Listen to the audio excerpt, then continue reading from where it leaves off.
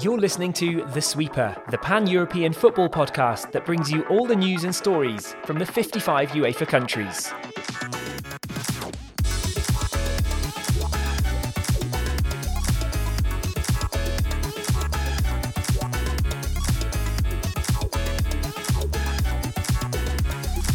On this episode of The Sweeper, we look at our favourite stories from the first half of March, including the Norwegian shootout that snowballed, some strange sideline antics in Serie B, and a deep dive into Gibraltar.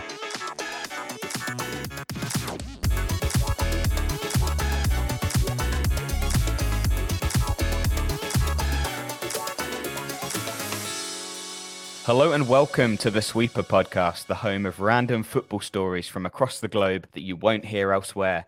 My name is Lee Wingate and I'm joined in the virtual studio by my usual co-host Paul Watson, who once became, I believe, the youngest international manager in world football. Am I right on that? Sort of. This is the difficult bit. Sort of. I coached the island of Pohnpei in Micronesia, and it's one of 4 islands that make up a nation. So technically, you could say it was like a de facto national team at the time because we couldn't merge them all at the time. But I tell people I was an international manager anyway. Very few people are going to be able to correct me. It sounds good for the CV, doesn't it? If you're coaching a state within a nation, what kind of games did they even play? One of the big problems was we couldn't really play against anyone. The problem at the time was that there weren't matches between those 4 states. That only actually came around a little bit later.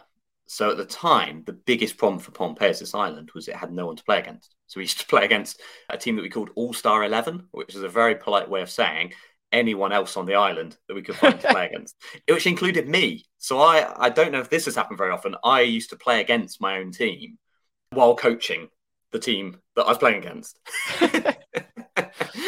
That is a pretty unique situation. For the benefit of our listeners who really aren't all that familiar with where Micronesia is, so it's a group of 600 or so islands in the Western Pacific.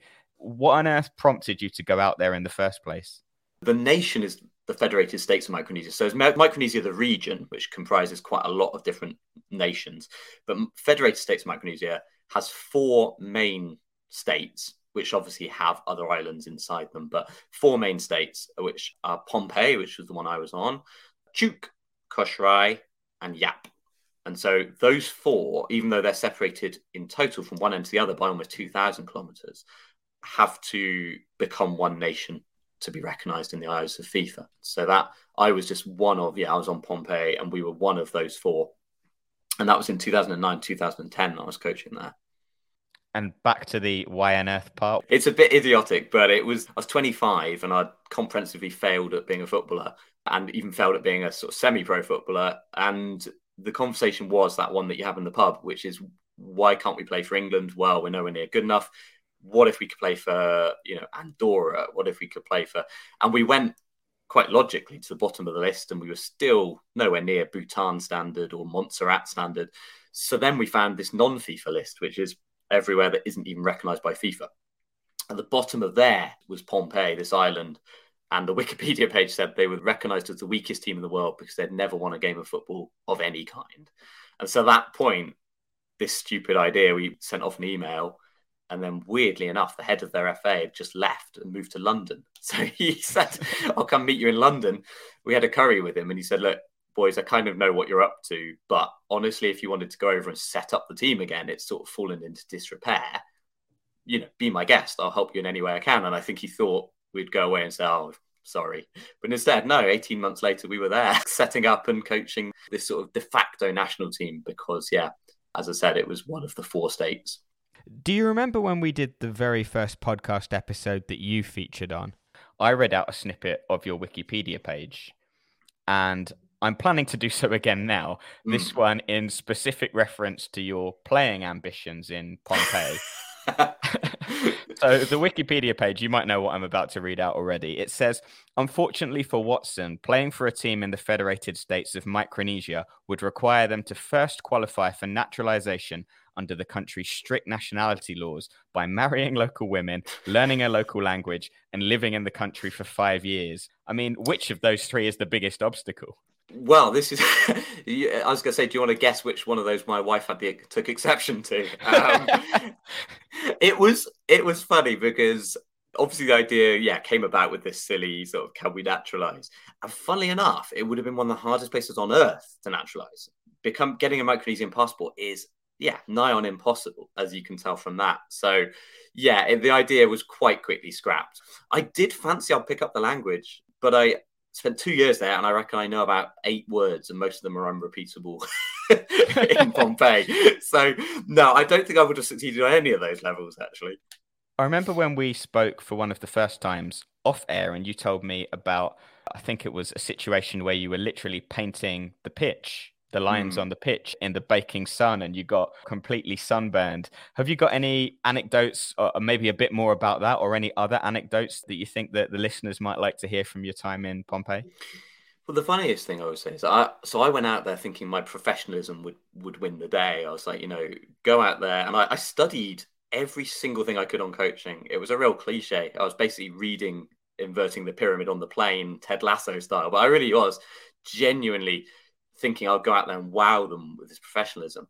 And the more professional I was, the less people liked me, and the less actually players would bother showing up. And what turned people in my favour, apart from when I painted the pitch and got sunburnt and lost all my skin, the other thing was we got this group of players who were picked from the league that we set up. So we had a league.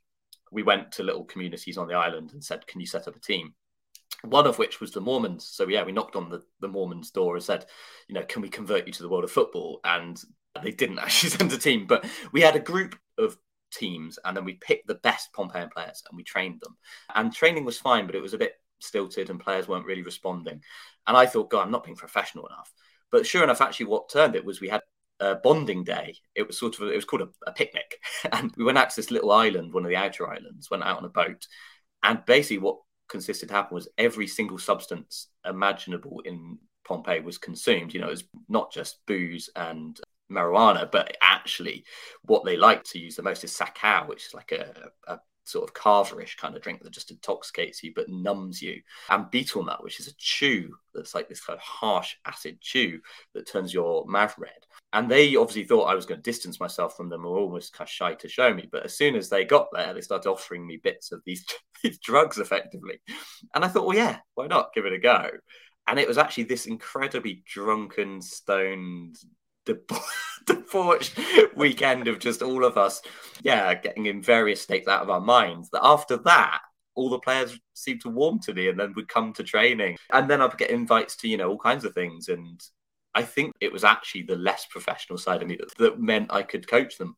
Listeners might be wondering why we've kicked off the show talking about your managerial days in Micronesia. But there's a reason for that, isn't there? Because this summer there will be a futsal tournament contested between the 4 Micronesian states which you mentioned. Why is that significant, and what should we know about it?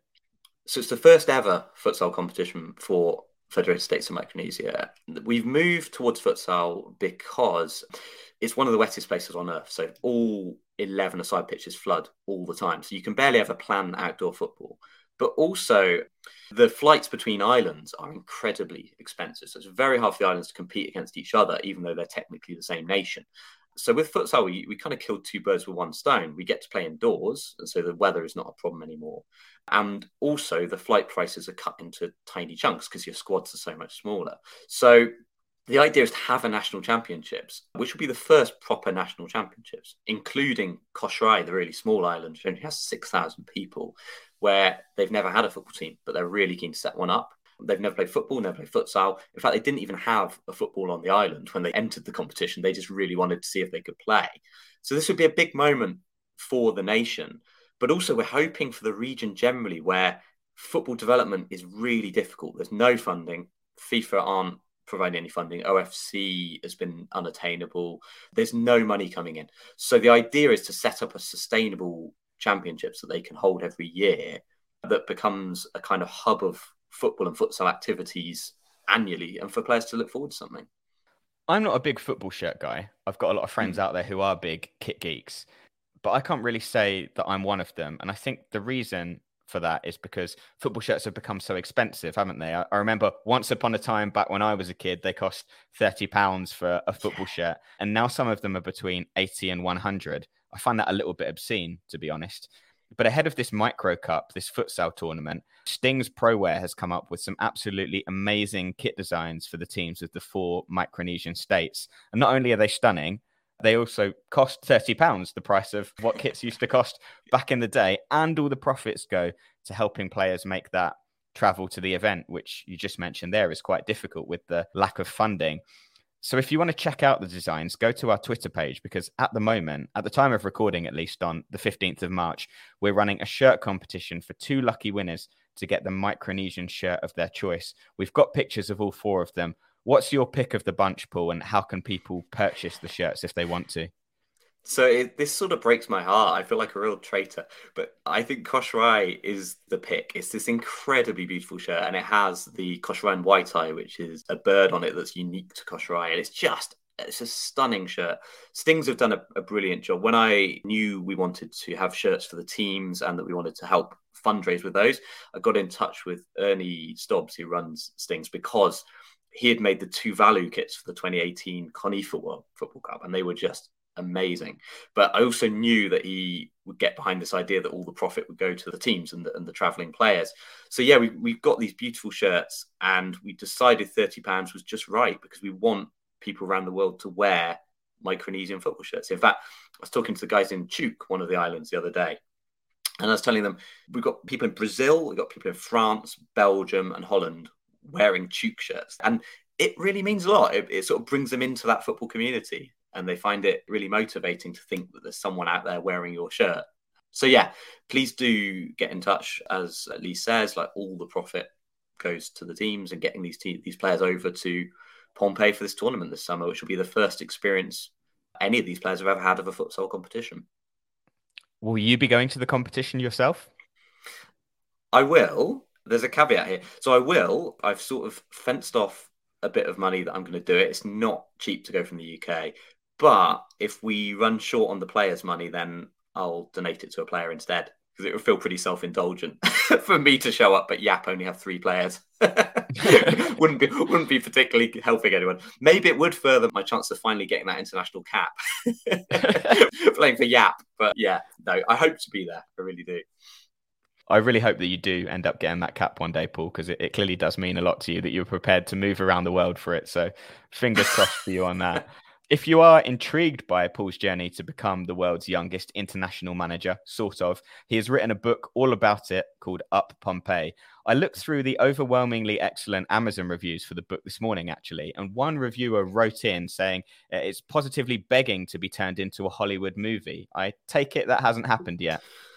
It's not quite, but there is a feature film in development. It's just been stuck in that sort of development situation where it can go year after year, and someone says, oh, wouldn't it be fun if we put this character in, and all the finance just bubbles around it. Yeah, it's never quite happened, but I have had some intriguing actors linked with playing both me and Matt, my friend, who did the project together.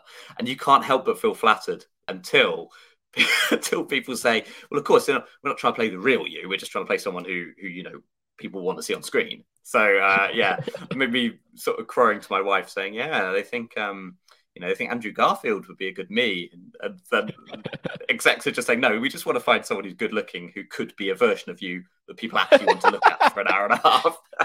Brutal.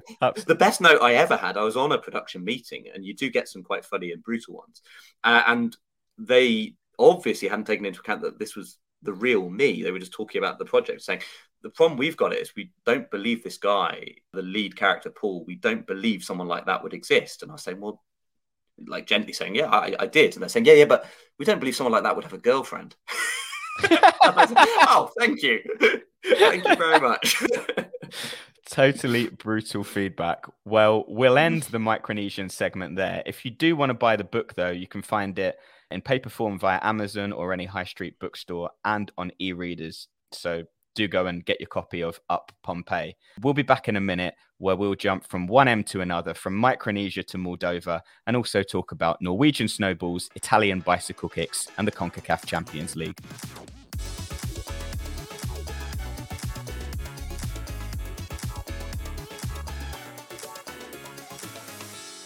Welcome back to the Sweeper podcast for a section that I've named in my notes Random and Bizarre, which I suppose could really apply to any of our content. I want to start this segment by returning to Moldova, and in particular Transnistria, which we talked about last time with your visit there, Paul, a few years back, and in the context also of Sheriff Tiraspoli's progression to the last 16 in Europe. But I was doing a bit of digging the other day, and I found that there's actually another team from Transnistria in the 8-team Moldovan Superliga. Were you aware of that, and did you come across them on your visit? I don't think I do know that. Well, I didn't until the other day. They are called Dinamo Auto, and they are located in Tiraspol, about 3 kilometers south of the very lavish Sheriff Sports Complex where Sheriff Tiraspol play their home games. This is in much more modest surroundings. It really looks like you'd expect a stadium in the Moldovan Super League to look like. And the reason that I sort of became interested in them is because I saw they were rock bottom of the Moldovan Super League with 0 points, even though they've won 1 game and drawn 3. And it's yet another case of match fixing in Moldova, where they've had a 6-point deduction and not been able to pick up any more than the 6 points they had deducted. So I looked into them a little bit more, and I saw that their next games, their upcoming fixtures in the league, are all against teams in the 2nd division. So that got me thinking, well, how is that possible? They're in the Moldovan Super League. Why are they playing 2nd-tier teams? And that got me into a rabbit hole, Paul, an absolute rabbit hole of what the hell is going on with the Moldovan Super League format this season. So I thought I would do my very best to try and explain it to you and our listeners who are interested. Please do. I'm going to give it a go. Let's see if it's comprehensible. There are 8 teams in the Moldovan Super League, and they all play each other home and away, with the top 6 going into a final phase and the bottom 2 joining a separate final phase with 4 teams from the 2nd tier. In the 2nd tier, there are 2 groups of 6. The top 2 teams from each group join those bottom 2 from the Super League and play in a final phase of their own, with the other 4 teams from those 6-team groups in the 2nd division joining to form one 8-team division. Are you with me so far? I'm clinging on. I'm holding on. Just about clinging on. So this 6-team group between the bottom 2 in the Superliga and the top 2 in each 2nd division group, they all play each other, with the team that finished first getting an automatic spot in the Superliga for the next season. But this is where it gets complicated, because the other 5 teams in that 6-team group that did not get that automatic place will go into a quarter-final draw and play knockout football for the remaining place in the division. But there's only 5 teams there. Yeah, there's only 5 of them. Yeah. So the other teams come from, remember I said that the teams in the 2nd division that finished 3rd to 6th in their group go into one 8-team division. The bottom 2 in that 8-team division go down to the 3rd tier, and the top 6 play off for the remaining 3 places in the quarterfinal. So you have 1st versus 6th, 2nd versus 5th, and 3rd versus 4th. And that's where you get the remaining 3 teams that join those other 5 teams for the quarterfinals and the right to eventually get a place in the Moldovan Super League. And I think, Paul, it's at this point that I need to check in with you and find out if you followed all of that and if I'd explained that in a remotely comprehensible way. Look, I'm not putting any blame at your door here. I think it sounds like someone trying to explain the plot to something like Inception, but without you having seen any of Inception. Like, there were points there where I was following, and then suddenly it just went off into a very odd direction. Who would come up with something like this? Yeah, I mean, it's a great question. I feel like there may be some listeners who are pressing that 30 seconds back button on their podcast app too. Or 30 seconds forward. Yeah, potentially. But I think one of the reasons why this really sort of grabbed my attention is because I think it's unique in Europe as being the only top flight where teams play league games against teams from other divisions during the season. I know you have at the end of lots of seasons, like in Germany, you'll have the team that finishes 16th will play against the team that finished third in the second division in like a two-legged end of season playoff. I know you have that, but this is an actual league group, and I can't think of any other league in Europe, let alone anywhere else, where that's the case. No, it's bizarre. When you first said it, I thought they'd just become very defeatist and just book themselves into the division below. But I've never heard of anyone doing anything similar to this. And I guess at least, if nothing else, it keeps the season interesting. I suppose that's maybe part of the reason they've done it, is to keep it interesting, if you can work out what's going on. Anyway. Yeah, exactly. I remember you mentioned on the last podcast where we talked about Moldova that they have problems with match fixing, match manipulation there. And this is the second season in a row that a team has been deducted 6 points for match fixing. So this season it's Dinamo Auto. Last season it was a team called FC Floresti who finished rock bottom with -6 points and didn't actually end up completing the season. So I had a look at their stats. All season they scored 12 goals. And 12 goals, Paul, is fewer than PSV Zwolle managed to score in one match in the Dutch second division recently, isn't it? It is, and a good link. There was a 13-0, which you don't see every day. So yeah, Zwolle put 13 past Den Bosch in the Dutch second tier. And I think I kind of wanted to mention it just because it feels like every single time we record one of these, something crazy is going on in Holland. So perhaps if anyone who follows sort of Dutch football can just let us know what's going on in Holland at the moment, because 13-0 is a score that I have not seen very often. I think also they were 4-0 up after something like 12 minutes. It was definitely one of those starts to a game where you think that is a tough one to come back from if you're Den Bosch. But yeah, Den Bosch are not even bottom in that league, I think. They're in relegation mire, but they're not even bottom. So absolutely bizarre scoreline, really. Yeah, I think I read something like that is the record score or the joint biggest win in a Dutch professional game in the top two tiers, because I think it gets to semi-professional when you go below the second tier in the Netherlands. And the previous record was also a 13-0 win, I think, for Ajax against VVV Venlo a few years back. I can't remember exactly. Yeah, I think you're right, because I saw that it was Venlo who lost the 13-0. I know some people in Venlo, so I was going to mention it to them. How much it still rankles with them. But yeah, 13-0 is the score you don't get in a league match very often. You perhaps won't be surprised to know that Den Bosch replaced their coach a couple of days later. I don't think there's much coming back from a 13-0 defeat, is there? And there wasn't for him. Yeah, it's hard to take the positives, isn't it, really, from that? You can't even... I think they even maybe were 7 in the first half, 6 in the second half, so they can't even do the sort of, we held them in the second half. It was 0-0 in the second half sort of thing. Yeah, there's not much left, really, is there? I think, obviously, managers, when they're in the midst of a relegation battle, they're under an enormous amount of pressure.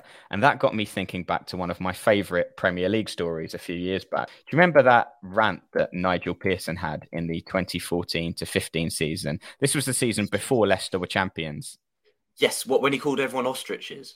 Yeah. I think the line was, you're burying your head in the sand. You're like an ostrich. And, he went off on this very bizarre rant. And I mean, ultimately letting out the aggression seemed to work for him because Leicester stayed up with 7 wins from the last 9 games.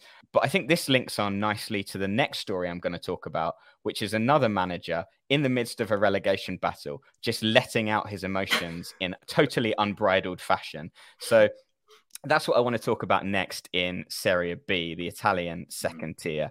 And I want to talk about Cosenza. So they are, I think, third bottom in the second tier in Italy at the moment. And they played a game the other day against Spal, who you talked about recently as the club that fired Daniele De Rossi on Valentine's Day. That's right. Cosenza won this game 1-0, so a real relegation 6-pointer, but they were hanging on for the win towards the end. And even though there were 5 minutes of stoppage time, Spal had a corner in the 97th minute. They defended this corner. It was one of those real headers that go a long way down the pitch. And the ball went towards the dugout. And do you know what the Cosenza coach, William Vialli, did next? I have seen this. It's absolutely amazing. He runs on each other. So the final whistle must go through context. The coach and the subs will like sprint onto the pitch and delight, and he overhead kicks the ball, but like a proper, well, he doesn't get a great contact on it, but I've never seen anything like it. I mean, as you say, the pent-up emotion, I think because Cosenza have been bottom, I think they've been bottom all season until this point, and they look like dead and buried. And so this win must have just given him this adrenaline rush like nothing else. But yeah, it's an astonishing moment. And the fact he botches it, really, it's not a good overhead kick, almost just makes me love it more. I've watched it about 100 times. Yeah, I properly cracked up watching that. It was, I struggled to struggled to keep it under wraps for a few minutes. Honestly, that Serie B relegation battle is going to be quite something. You got Venezia in there risking going straight back down, Brescia in the mire. Italian football is brutal, and that thing of going from Serie A to suddenly Serie C, and you're basically in with you're in with some quite big clubs, but the relegation slide that happens in Italy can be just unlike anywhere else. Clubs going from hero to zero within seasons. So yeah, the emotions down there, I love it. It's one of my favourite leagues, actually. At the other end of Italy, both in terms of the country and the Serie B table, is a club called FC Südtirol. And I also wanted to mention them in this segment because they're really on a remarkable journey at the moment. They're currently, I think, fourth in the table at the time of recording. I had a little look. They are the youngest club in the top two tiers of Italian football, only founded in 1974. And they have risen from the 7th division in 1996 to the verge of a second successive promotion now to reach Serie A for the first time in their history. And I did a little post about this on Twitter the other day. And we actually had a Roma fan commenting saying, I remember when we used to play these guys in like pre-season friendlies, and now you're telling me they're on the verge of Serie A. And I just thought, what a wonderful story that is as well.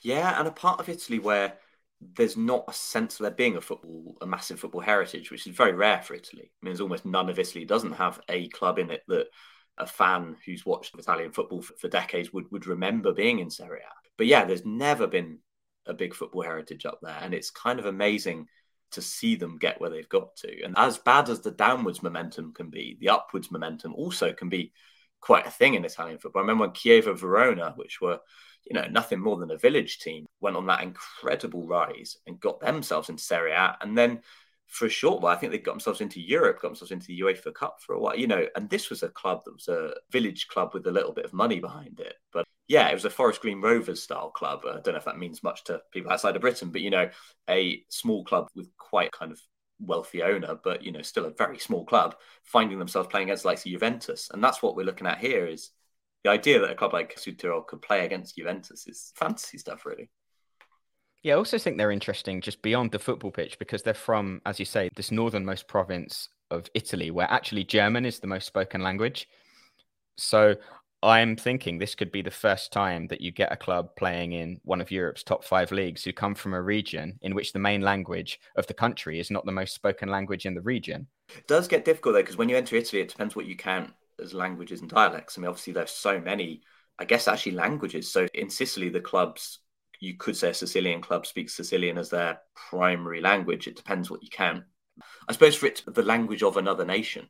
Yeah, because it's this region bordering the south of Austria. So not all that far from where I am in Vienna. It's a very beautiful place. So if you do get the chance to go and visit and check out FC Südtirol in the process, then, would highly recommend. We have got a couple more stories in this segment, both related to cup competitions. Why don't you take us on a little trip to Central America to talk about the CONCACAF Champions League? Yeah, and we're talking about Haiti again, and we're talking about Haiti in a very good light again, which is really nice. Not so nice for Austin FC. So the CONCACAF Champions League, which is, basically anything CONCACAF does is a form of organised chaos. There's always something going wrong. There's always mayhem. But what happened here is that Austin travelled to Haiti, very strong favourites, expected to dispatch this club Violette, and instead lost 3-0. And the pick of the goals was one of the strangest own goals you could wish to see. The game was already dead, really. It was 2-0 to Violette, and Austin scored an amazing own goal. It was one of those ones where a player is the ball's ricocheting a bit, and there's a header saved, and the ball kind of comes down.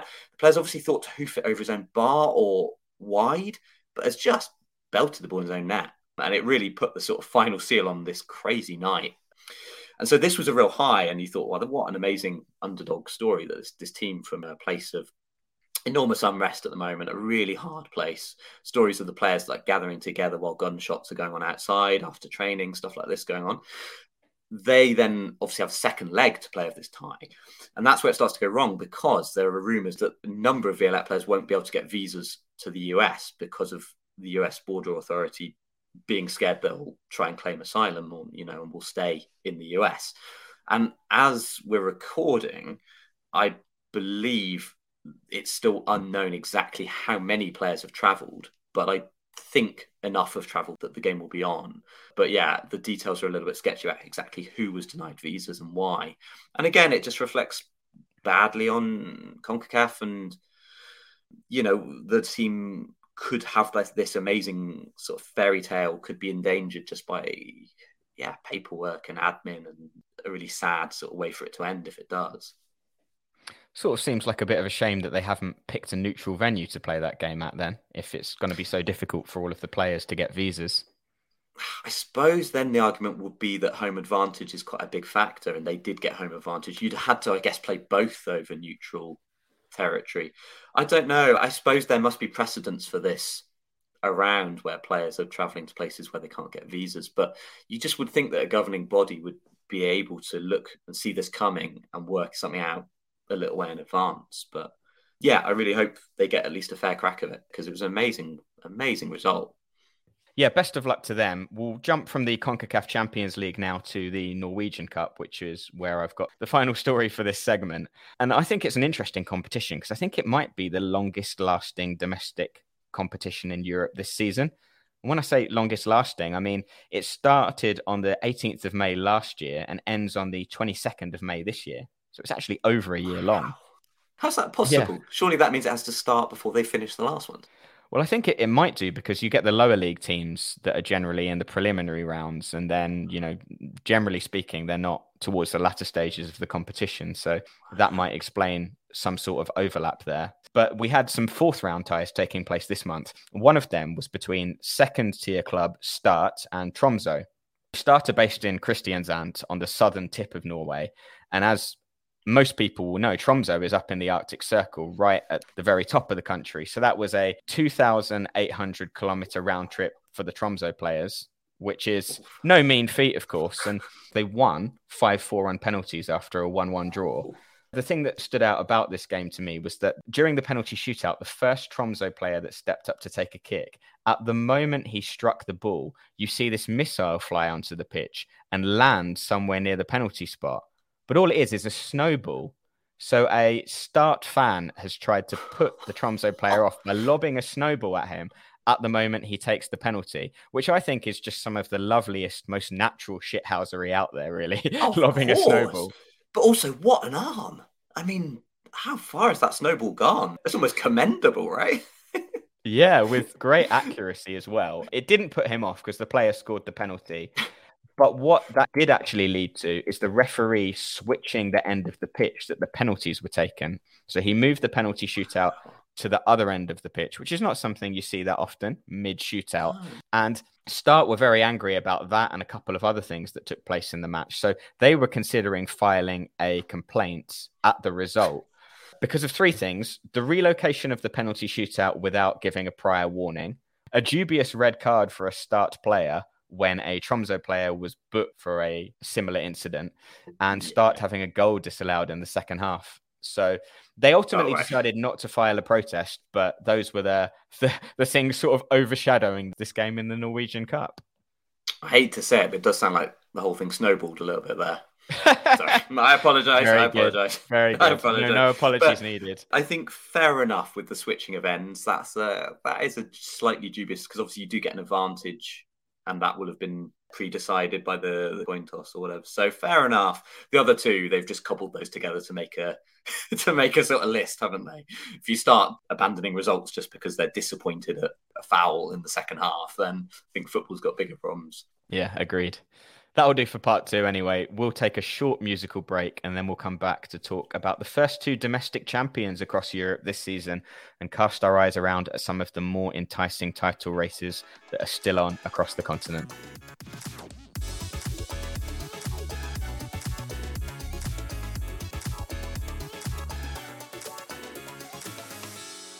You're listening to part 3 of the Sweeper podcast, where we talk all things title races, both those that have already concluded and those that are hotting up nicely. Let's start with some very premature domestic champions. Where do you want to go first, Paul? Do we go to Malta or Gibraltar? Let's start with Gibraltar. I think let's start with Gibraltar, where Lincoln Red Imps have slightly anti-socially won the title there. Very, very early. And with this dazzling finish to the season, they've sort of just sprint finished the season, whereas Europa, who are second, have really dropped off a cliff. I think they haven't won in 4 games. And, basically it just ended very quickly, that title race. Yeah, it wasn't all that long ago that I remember tweeting about the fact that we had 3 teams level on points at the top of the Gibraltar National Division. I think there was Bruno's Magpies, Europa and Lincoln. And it's quite rare to see the opposition just drop off in the way that they have here, because as you're right, Bruno's Magpies were very much in the mix too. They only won something like 1 of their last 5 as well. So you have this situation where, what went from looking like one of the most nail-biting title races in Europe just suddenly was resolved quite quickly. But, they are Lincoln Red Imps, obviously, for people who vaguely follow Gibraltarian football, will have seen them popping up. I think probably best remembered for beating, did they beat Celtic? Am I right in thinking they beat Celtic in one of the legs of a 2-legged match a few years back? So, they are very much like a giant of Gibraltarian football. But yeah, really nice to see a club compete in Europe from Gibraltar and do well at it. It's just a bit of a shame maybe that Gibraltarian football seems to have a bit of a problem with how sustainable clubs are on the whole. I think it's quite a tough place to run a football club from what I can see. I actually went to Gibraltar last May to go to the Rock Cup final and came away thinking, it's a very unique place. I mean, it's a small piece of Britain at the foot of Spain for a start. It's UEFA's smallest member state by surface area. I think it's only 6 kilometers squared or something. So it's a tenth of the size of San Marino. So I think that puts it into perspective. Yeah, if they make San Marino look like giants. I've got a few observations from my trip to Gibraltar that I thought I'd just share at this point of the podcast. So I think quite a lot of people will know that all 11 clubs in the Gibraltar League share the Victoria Stadium, which is located literally just across the border from the Spanish town of La Linea de la Concepcion. But what people might not know is that the runway to Gibraltar's airport runs parallel with the border, which means that when a plane is coming into land, you literally can't access the stadium from the Spanish side. You can cross the border and then you have to wait for the plane to land, the barriers to go up, and then off you go to the stadium. I've never heard that. That's amazing. Yeah, that's amazing. It really is another world. I was also looking, how do I buy tickets for the Rock Cup final? And there was no information about tickets at all. And that's because you don't have to buy them. It's just free to go to Gibraltarian football. Yeah, and I don't think it's televised unless that's changed. I don't think there's any TV coverage. So this was one of the problems clubs have got, is that how do you make revenue when you can't charge people to come to your games and there's no TV deal, as far as I'm aware. And also, as you're saying, there's one stadium. I think they have to train in Spain, don't they? I mean, there's not facilities for teams to all be training during the week either. And that's quite unique. Yeah, well, there's lots of Spanish players in the league and a lot of them are based over the border in Spain. So that wouldn't surprise me about the training thing. From a logistical point of view, that would make sense. There's another club further down the league in Gibraltar, Manchester 62. I don't know if you've heard about what they're doing with headgear at the moment. No. Oh, actually, yes. No, I think I did. But yeah, please do fill me in. I heard a vague thing about this a while back. Yeah, so they're all wearing this, Petr Cech style headgear. They've become essentially the first professional club in Europe, in the top flight anyway, to wear protective headgear. So all of their outfield players wear them, and it is to protect against concussion and neurodegenerative diseases. So you see all of their outfield players all running around with this black headgear on. Well, fair play to that. I mean, that's amazing for them to be leading the way on something like that. You wonder if that'll be everywhere before, too long, and it will have all started in Gibraltar, which is quite something. To go from Gibraltar now to Malta, I'll just round that one up quickly. Hammer and Spartans have wrapped up their second title in 3 years after beating their closest rivals for the title, Jazeera United, at the weekend. I'm sure their president will be delighted, or will he not be? That's the question. Yeah, I remember you telling me about his ill-fated attempt to play for the team, trying to register himself. And yeah, I guess he must be disappointed because now he knows he could have got himself on the field. It wouldn't have done any damage. But on a more serious note, I think it's quite a good sign that Hamren beat Levski Sofia last year. So, it feels like there's possibly some development in Maltese football in that Hamren are building a kind of squad that maybe could get some results in Europe, which would be quite good for Maltese football, I imagine, as a whole. Yeah, absolutely. I think Jazeera United got a couple of draws as well in the qualifiers last summer. So perhaps things are on the up in Malta. Are there any title races that have yet to conclude across Europe that are really catching your eye at the moment or interesting you in some way? Oh, that's a question. Yeah, well, you know how invested I am in the San Marino title race, where Cosmos, it's the team that finished bottom last season, are attempting to do, I think, something that has never been done before, which is go from bottom to top, because obviously there's no relegation in San Marino. So I'm pretty invested in that title race. They've actually dropped off top, but they have a game in hand. Trepene now top. They're a more familiar giant, as it were, of San Marino football. But Cosmos have got the game in hand and still in the mix, going for that, unprecedented bottom to top. How about you, though? You got an eye on any good title races? Well, there are a few going on. I mean, there's quite a lot that are interesting in some way or another, but I'd have to say at the moment, one that stands out for me is North Macedonia, where the team that are currently top are Struga, who were founded only 8 years ago and have since risen up from the 4th division, made the European debut last summer, and are currently top by a couple of points. So that one stands out, I think. Yeah, that's a pretty decent effort too, isn't it? And Greece, I think. Greece is also looking interesting. You've got 4 teams, PAOK, AEK Athens, Olympiakos and Panathinaikos, all with a realistic chance of winning that title and all relatively close in terms of points. So I guess those would be my 2 picks. But I would just like to chuck in an honourable mention for all the league leaders across Europe who are on course for a first ever top flight title. You've got Farul Constante in Romania, Rakov in Poland, DATS 1904 in Slovakia, Swift Hesperange in Luxembourg, Larn in Northern Ireland, Athletic Escaldes in Andorra, and Struga in North Macedonia, who I just mentioned. So good on them for an amazing effort so far. And another quick mention for Moldova, because that's currently the only league in Europe where 2 teams are level on points at the top. Because what I neglected to mention earlier is that the points are reset heading into the final phase in Moldova. So everyone starts on 0 again. And so currently you have, I think it's Sheriff and Petrocub on 3 points each. I think that's probably it for our segment on title races, so we'll leave it there for today, but we'll be back in another couple of weeks to round up all the action from the second half of March. That episode will be a little bit different as well because it will cover the March international break. Actually, that is a question for you, Paul, before we go. What international football stories might we have our eyes on and might we include in the next episode? Is there anything at the moment? Oh, that's interesting. I've got eyes on a bit of a unique one. It's not quite international, but it's the Murati semi-final. So this is the Channel Islands football competition, and it's Alderney versus Jersey. And what's really exciting is Alderney have never won for something over 100 years now. They've never won a game in the Murati, but they always get this semi-final against either Jersey or Guernsey, which rotates every year. So that's the one that I've got my eyes on. That's March the 25th, I think. So by the time we go out next time, they could have made a little piece of history. Or, much more likely, they won't have. I'm sure we'll also be talking about San Marino's, 125, 126 match winless run as well. I feel like I got so excited about them possibly breaking that, and now that they're back to playing against European opposition, it just feels really demoralising. Not a chance. Well, all that to come in the next episode anyway. In the meantime, please do take some time to review us on Spotify, iTunes, or wherever you listen to your podcasts. For podcasts without any backing or major networks behind them like ours, reviews are incredibly important in growing the show and bringing in new listeners. And it would be a fitting moment for you to leave a review on Spotify because after several months of trying, we finally had our request to change the podcast category from American football to football approved. So big moment over at Sweeper HQ here.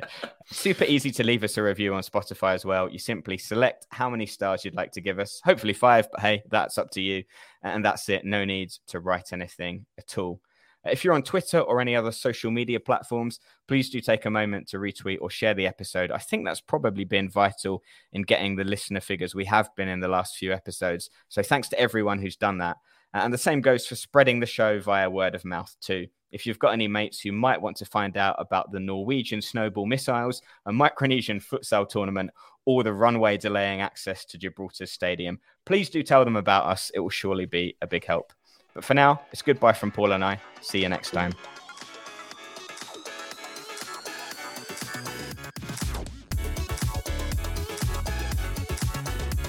You've been listening to The Sweeper, the Pan-European Football Podcast. If you like what you've heard, come and follow us on Twitter @SweeperPod and leave a review for us on your podcast platform of choice. Special thanks go to the Gentleman Creatives Design Agency in Vienna, Austria for their amazing graphics and logos. You'll find them too if you come to our Twitter page.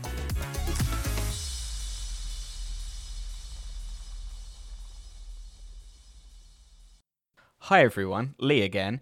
If you've made it this far and listened all the way through the theme tune, then a little update for you as a treat. In the time between the recording and editing of this podcast, Violette of Haiti have pulled off the shock and knocked Austin FC out of the CONCACAF Champions League. What a story that is. Paul tells me there were a few players missing, but they mostly had their visa requests granted, so well done to Violette of Haiti. That's all for now though, I promise we'll see you again in a fortnight's time.